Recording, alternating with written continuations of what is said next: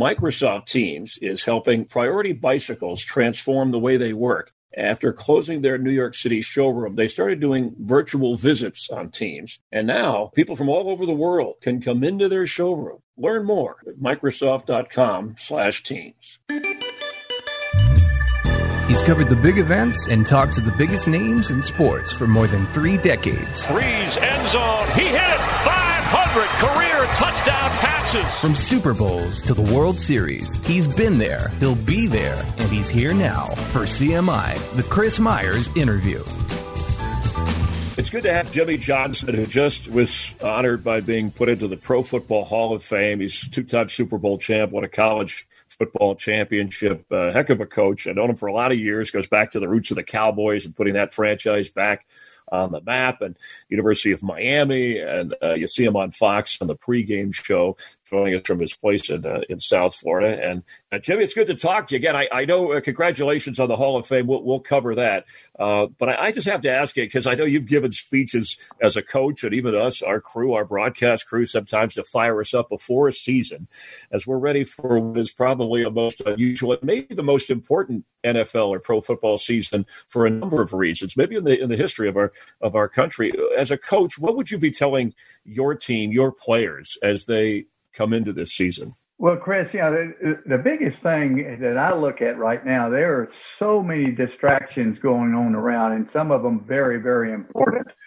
Obviously, COVID-19, the social injustice, the economy, on and on. It's going to be easy for these players to be distracted and away from a focus of the football. And so, I would make sure that I had my support staff working with these players, trying to, make sure they had a tight schedule, make sure they knew exactly as far as testing for COVID-19, all these different things, so where they wouldn't have to worry about those things and they could concentrate on football. And it's going to be hard to concentrate on football. But I think that would be my biggest concern as a coach, is having our players totally focused. And I think the coach that does the best job of having his players focused will probably be the one that's going to be successful. The other thing is, as a coach, I think the best coaches are the best teachers.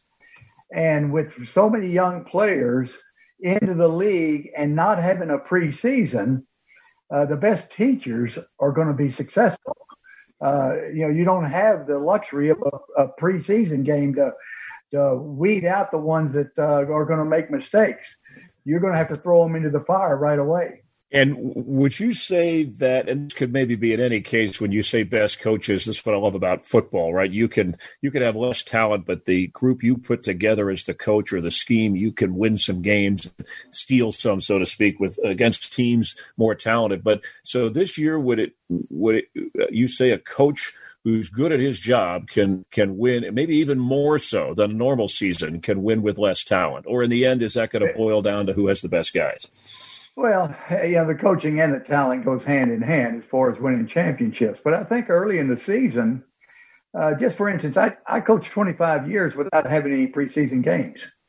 And so, I was concerned about special teams as much as I was anything in those early games. Now, you have some veterans on your offense and defense, and they're going to be efficient. They're going to be able to play.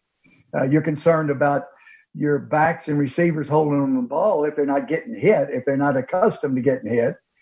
But the special teams, when you have young, inexperienced players that are unproven, going down and covering kicks or blocking, protecting the punter, et cetera, that's when you have breakdowns. And so I always overemphasize special teams as a college coach, because I knew those early games, that was going to be a play or two in the game that might be the difference in the outcome.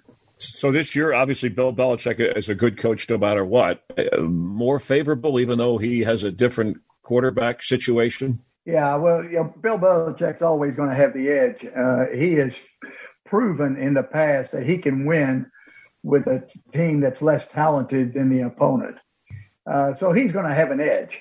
But I think this may be a critical year for Bill in that he lost so many good players. And, not only Tom Brady, but he lost, defensive players. He lost, offensive line coach. I mean, he lost coaches. Yeah, it's going to be a critical year now. He's going to, Josh McDaniels and Belichick are going to have to change up their offense a little bit with Cam Newton. But by changing up the offense, that means Newton's going to be running the ball a little bit more, and he's going to be opening himself up for some hits. So can he stay healthy? That's a big question. But they'll still be a good football team. I just don't know that they'll be the championship team that they were in the past. What happened? What do you think really happened with the Tom Brady, Bill Belichick situation? Oh, I don't think anything really happened. Both of them had tremendous success. It was getting toward the end of Tom Brady's career. And I think he probably said, hey, I've done everything I can do here. I'd like to challenge. I'd like to see what I might be able to do somewhere else. And then on top of that, he's going to a Tampa team that's got tremendous receivers and a really outstanding defense. And so, it was really a ripe situation for him to leave New England. I don't think that they're, obviously, anybody that's, been married for about 10 or 15 years, they say, geez, why is she on my case all the time? I mean, does she have to nag me every single day? And so, when you've been in the same room for about 10 or 15 years, you decide maybe it's time to move on. Yeah, not that I'm going to get a divorce. I'm very happily married, by the way. Yes, I know that you are, and you've exhibited that. But you did have people listening. I'm sure they're thinking, we remember when Jerry Jones was hugging Jimmy. They were winning Super Bowls, and so you led us right into. I know it may be old news, but before we get to that, are you surprised that the Cowboys, you could be the analyst here, have not been back to a Super Bowl in the time that they have since you were coach, you left and Barry Switzer took over, but it's I know they've had talent, and I think a lot of people are surprised, even Cowboy haters, that they haven't been back. Yeah, I'm surprised. They had a couple of opportunities, and they got bounced out of the playoffs early in their run. And I'm surprised that they haven't been back, but I think this may be the year that changes it.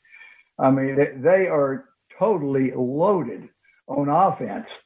And the other thing is they brought in some players. They brought in a defensive back from Alabama that has been outstanding in camp. They got, Smith, Alden Smith, who could be a great addition as a pass rusher.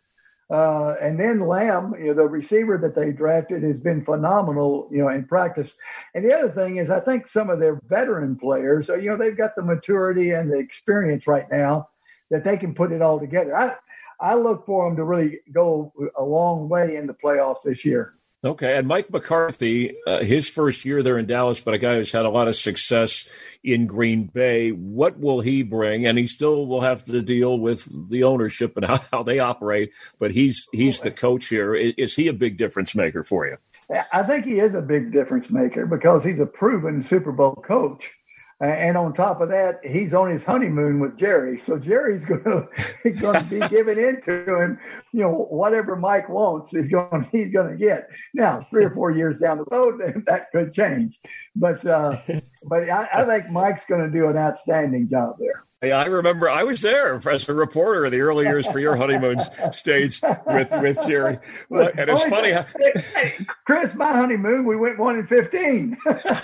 Yeah, well, I know that's why you were able to hang around so you could get to the Super Bowl. But in this case, McCarthy comes in, as you said, with a team that's already kind of on the doorstep, right? So is that going to be an issue if the expectations are high, honeymoon or not, that this team would struggle? No, I don't think so. I just think obviously every team has struggles. I haven't seen a team yet that went right through the Super Bowl without a struggle. So there's going to be some adversity there. But I think Mike is experienced enough and he's been through it enough that he can overcome that adversity and bring the team back together. Plus, they have an experienced team with a proven quarterback. They're going to be fine. They got an outstanding coaching staff too. Mike Nolan, actually, I coached with his dad Nick Nolan. I retained him off of Tom Landry's staff, and he'll do an outstanding job with the defense. He's got Fossil with the special teams. He's got an outstanding staff. They've got all the pieces of the puzzle. The other thing, Chris, you look at this, I thought it was going to be a 2-team race in the NFC East.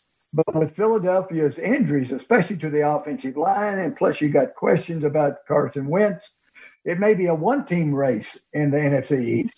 Microsoft Teams is helping Priority Bicycles reinvent the way they work. When the pandemic hit, the bike shop had to close their New York City showroom. They found a way to reopen by doing virtual visits on Teams. Now, the team can meet with 2 or 3 times the number of customers than they could before. And now, people from all over the world can come into their showroom. Learn more about their story and others at Microsoft.com/Teams. Maybe Mike McCarthy has asked for your advice privately. I don't know that. If he did call and say, hey, what's the best thing you could tell me about not only coaching for Jerry Jones, but just in Dallas, where it seems like every player is a superstar, everything is magnified. I know that's the case in a lot of cities with a lot of sport teams, but and I've felt it and seen it when I've been there, but it's so much bigger in Dallas, bigger in Texas, as we say. So what would you tell McCarthy if he asked?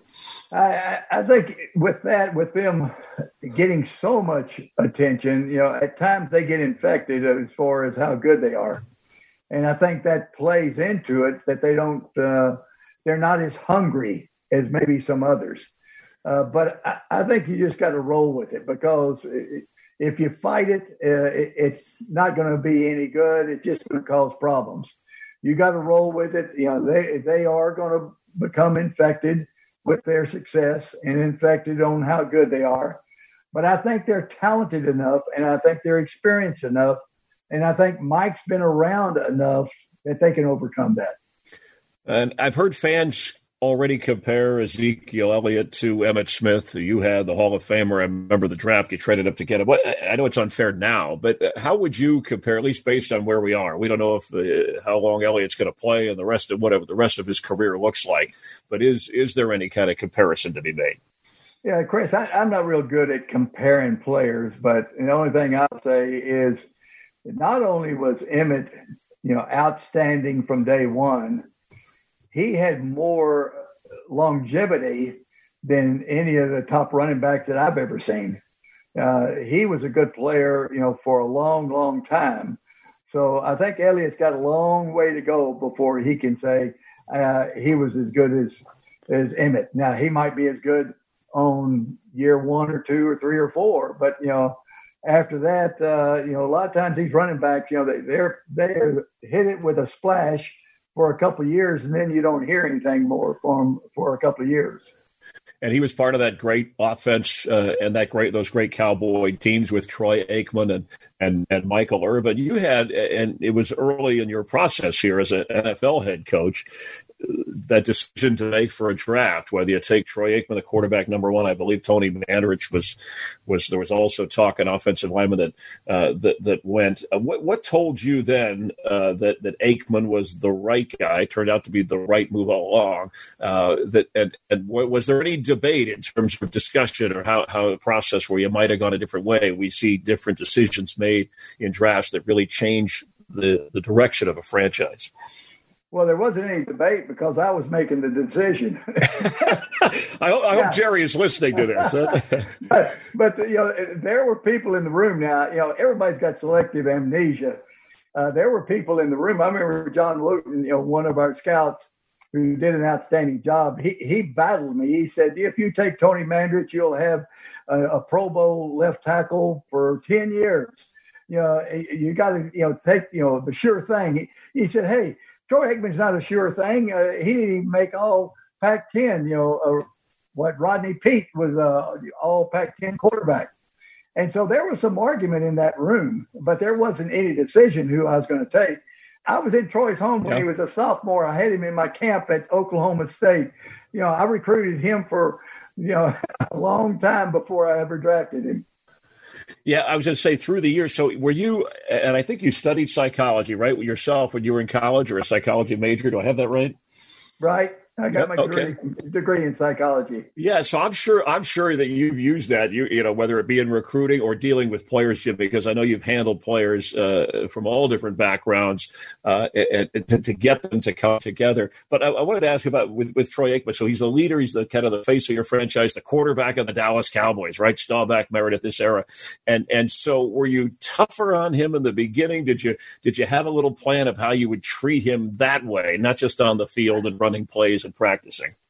I was that first year we were 1-15. I was tough on everybody, and and it was tough on me too because you know I drafted not only Troy, but I drafted Steve Walsh in the supplemental draft, and Steve had won a national championship for me and won an undefeated team. But you know I knew good and well that I wasn't going to keep Steve Walsh. I just drafted him so I could trade him later for some picks, which I did. I traded him for a 1, 2, and a 3 to New Orleans. But I couldn't say that I was going to trade him because that would have hurt his trade value. So I had to kind of walk the fence between Troy and Steve that first year. Now, after I got rid of Steve and got my draft picks, then I was able to cozy up to Troy. And in fact, I even went over to his house and set up his fish tank. And so I had to bond with him a little bit because that first year was a little bit trying because he didn't realize that I was going to get rid of Steve Walsh for some draft picks. Yeah, no, you had a fish tank. I know you're a big fish tank guy. So did he see that? Was that part of the bonding that he wanted one, or you were going to show him that, hey, we're together now? I probably pushed it on him. I had 5 or 6 fish tanks, and I talked about it all the time. And he said, I might be interested in it. So I went over to his house one Sunday morning, and we went to the fish store. We bought some fish and a tank, and we set it up and got the salt water going. And I had a couple of beers and talked about it. And next thing you know, we're best friends. And the rest is history. But you were still you were still in charge, Jimmy. How did you handle? Because I'm going to set you up going into Jerry Jones later on this. But how did you handle when there were differences, if there were? But you're the boss and he's the coach. But you need him to be at his best, doing his best thing. So was there an ultimate? Hey, it's going to be my way, or did you ever say, okay, I'll listen and let you go this way, but the next time we're doing it this way? How did that work? Yeah, Chris, there's never been any understanding of how we worked. And as time has gone on, everybody thought that we were just butting heads, which we never did. Just like, Jerry told me before when he was in the process, I was meeting with Jerry and Bum Bright when he bought the Cowboys. We were in Little Rock and we were driving down the road in his SUV. And he said, Jimmy, he says, listen, he said, you handle all the football. I'll handle all the finances and the business. We'll be back to back and we'll make sports history, which we did. And really, Jerry did not meddle in the football part of it at all. Especially when we were 1-15, nobody wanted to meddle with it. Nobody wanted to touch it. But then after we won our first Super Bowl, we had a meeting, and he said, Tim, he said, see, I see you having all this fun, and people will get excited if you trade for a backup offensive guard. And they're all excited. He said, I'll make $1 million and nobody could care. He said, I want to have some of that fun. And so then it started getting a little bit trying. But as much as anything, when we both look back, the first couple of years, and because we were so bad, we kind of talked to each other, kind of consoling each other. But after we started winning, we didn't talk to each other as much. No. And I think that's one reason we went different directions. Yeah, kind of like a relationship going back to your marriage and honeymoon analogy, right? You got to communicate, right? You got to communicate. I got you. and not only do you have to hear, you have to comprehend. That's an important part of that. So, but no, you have to listen. That's right. And you did for a while until it had to be. Boy, you talk about a breakup, though. That was a monumental with all the success you had. And I think right away people said, well, who will be more successful away from the other guy, Jimmy, or Jerry? And I bring that up because people are asking that about Tom Brady and Bill Belichick. And I know it's just let me just throw this in. when you were mentioning our accolades at the start, as far as the Hall of Fame in college and the Hall of Fame in pro, you didn't mention Fox Hall of Fame, the Broadcasting Hall of Fame that we received a few years ago for Fox NFL Sunday. So, hey, yeah, things have been rolling pretty good. That's right. And you're going to be doing, you're still, even though because of COVID, remotely from your home there in South Florida, or maybe on your boat. I don't know. I think that'd be a cool shot as you've done before. But you'll be part of the pregame show, at least for this season, for the Fox NFL Sunday, correct? Yeah.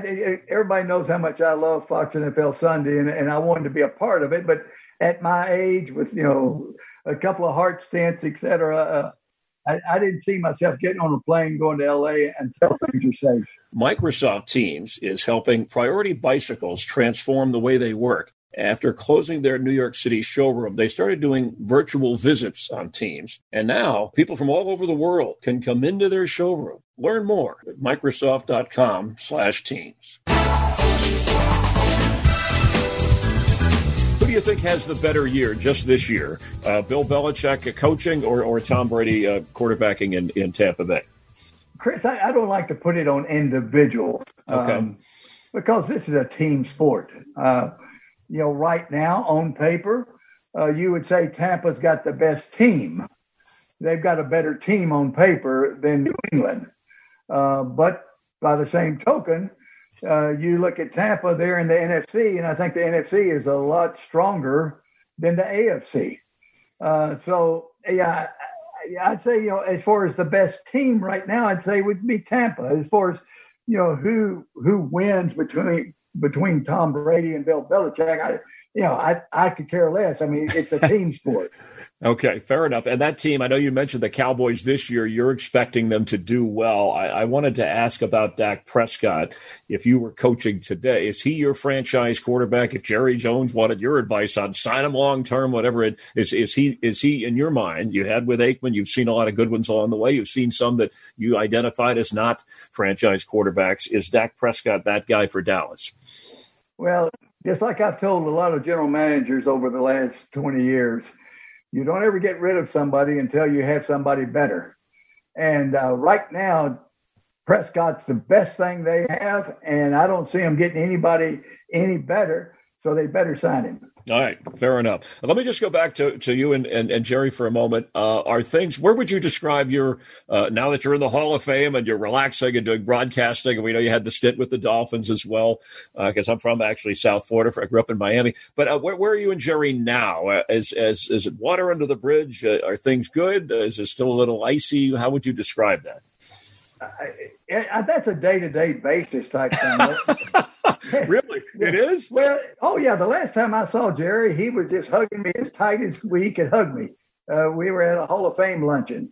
But you never can tell, ESPN's liable to run a feature on me or something, and liable to upset him, and he might not want to hug me this next time. So you never know. It's a day-to-day deal. Well, yeah, now that you're in the Hall of Fame, Pro Football Hall of Fame, along with him, and many Cowboy fans are, first of all, they're surprised it took that long for you to be in the Hall of Fame, but you're in. That's the good thing. And Cowboy fans know the Ring of Honor is a place you belong as well, because they have followed the history of the team, and hopefully that'll happen at some point this year. I think it's interesting how, relationships change over time, and coaching today, I know football, you said it, coaches and teachers are the same thing, but is coaching today that different, Jimmy, from what you said people call you, or is it more that just the dynamic of social media and the surroundings are a little bit different that makes it more challenging with players?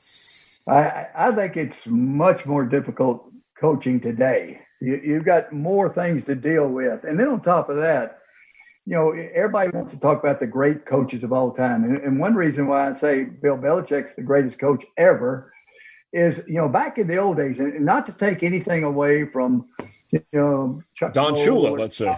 Don Shula, Tom Landry. They put together a team, and they were fortunate enough to get a lot of talent.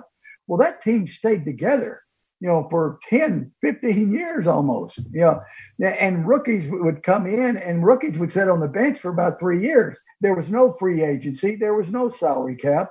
And so once you got like those Steeler teams, they were great. And they were great for year after year after year because they never lost anybody to free agency. Now, coaching today, you have to take guys off the street you have to rebuild your team on a yearly basis with free agency, with the salary cap, with the rookie salary schedule. I mean, you have to play rookies. And I have seen teams take guys that did not have a job and start in a game at midseason. So you've got to be a great teacher today, much more so than what you had in years past. And again, not to take anything away from them. They were great in their era. But I think coaching today is much more difficult.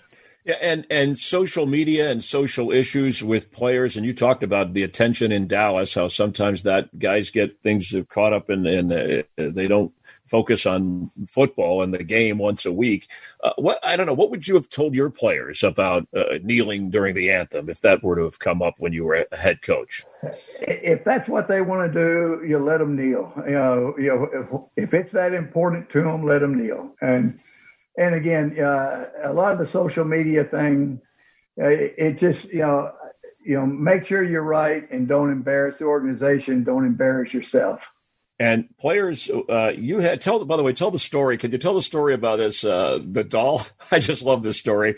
I wanted to bring it up when you were talking about Jerry Jones. Sorry, it slipped my mind. You just reminded the doll story. Talk about how somebody's hugging when you're winning, and the one going back with the preseason game. You know the one I'm talking about? Oh, when we played in Tokyo? Yes, that story. That is a story. Well, it's interesting. Of course, I hated those international games. I didn't like the trip. If I'd have had my way, every single game would have been played at home. But Jerry liked the international games, the exposure for the Cowboys, et cetera. So we went to play in Tokyo. And so, I put the starters out there for the first series, and I pulled them all out.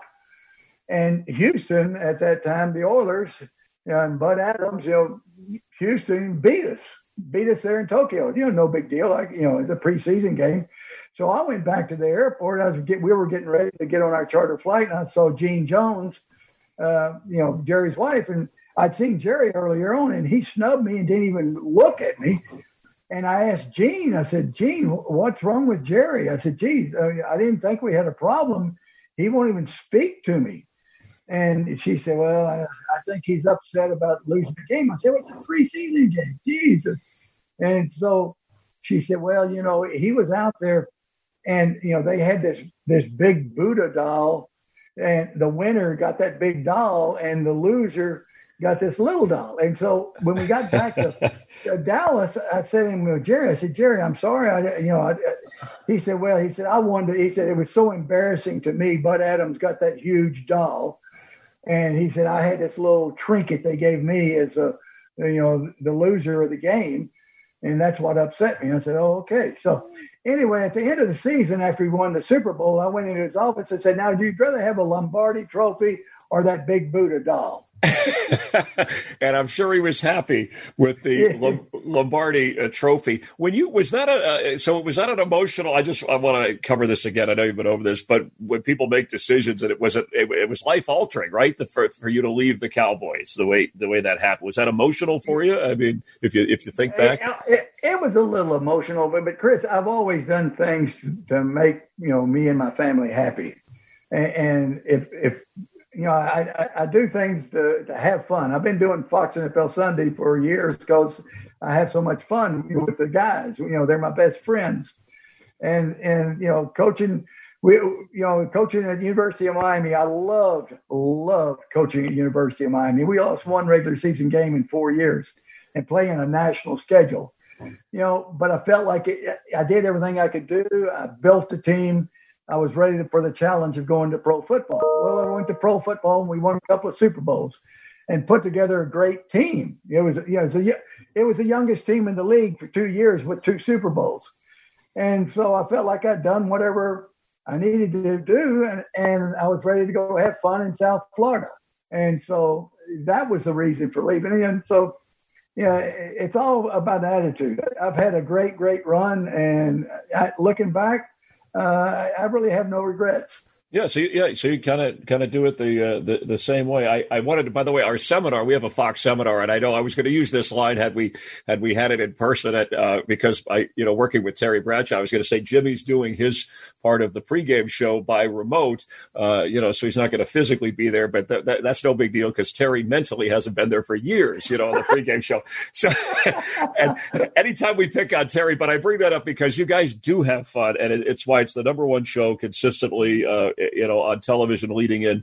And just can you describe for people who know, because you've become such close buddies, I know with Bradshaw, he's a great guy, Howie Long, Kurt, I mean, the people you have behind the scenes on that show, Michael Strahan. Yeah. It's a really special and different parts because, right, you were there, then you went to coach the Dolphins, and then you came back. Strahan wasn't there the whole time. He kind of joined, but we know Terry and Howie, Terry the mainstay, and then Howie, and there was James Brown before Kurt came in. But whoever the parts, you guys make it look like you are watching football with friends or talking football with family. You all have Super Bowl rings that are successful. So I guess you're probably going to ask this a lot, but for our audience here, Jimmy, describe what it's like when you are there. I mean, is Terry as goofy? Is Howie serious? It's an absolute ball. I mean, for one thing, see, Terry and I, a lot of times we'll fly together, out to L.A. I'll stop and maybe pick him up in Gainesville, Texas, close to his Thackerville farm.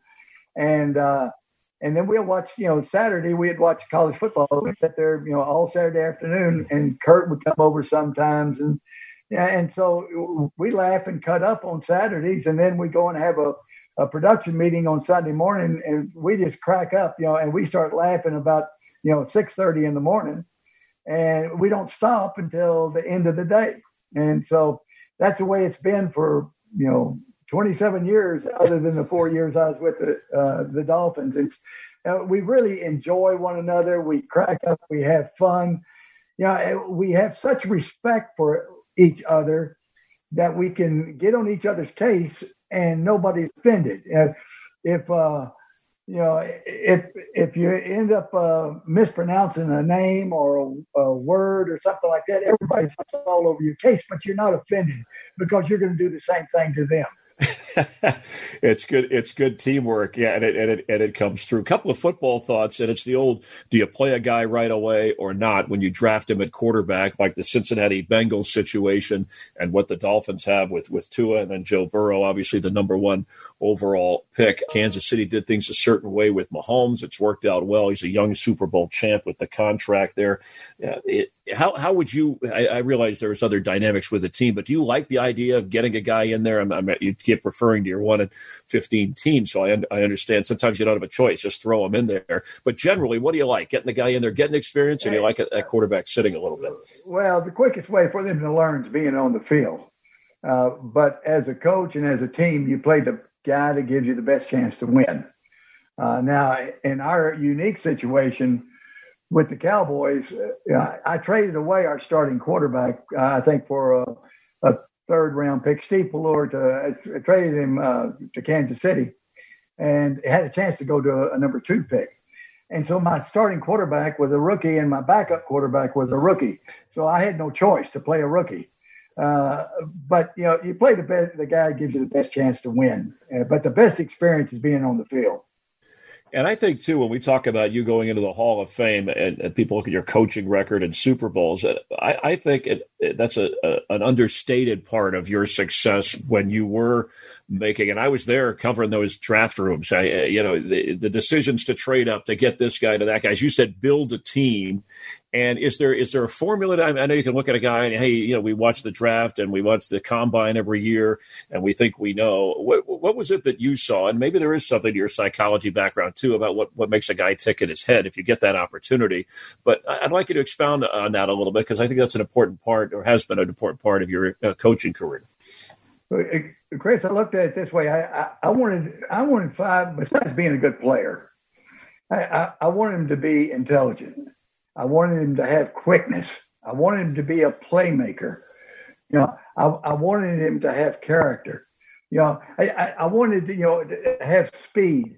You look at our first draft, the first 4 picks were 4 academic All-Americans. Troy Aikman, Daryl Johnston, Tony Tolbert, Mark Stepnowski. Wow. Stepnowski was I think the 2nd round pick, our 3rd round pick. But you look at them, smart guys get better. And I was always looking for quickness. Yeah. The other thing I told scouts, I said, sometimes scouts overthink things.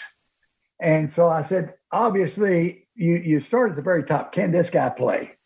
You look at him in person, playing on film, on tape, and then you go through all the height, weight, speed, character, quickness, performance here, there. And then when you get through with all that stuff, go back to the top. Can he play?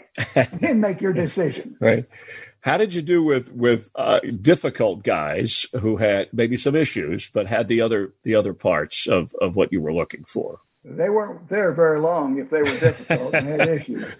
Okay. Yeah, so everybody was treated differently. I said, hey, our very first meeting, I said, guys, I'm going to be very consistent. I'm going to treat every one of you differently. And how I treat you is according to how you perform on this scale. I've got a little scale for every one of you. And the higher you are up on the scale, it depends on this.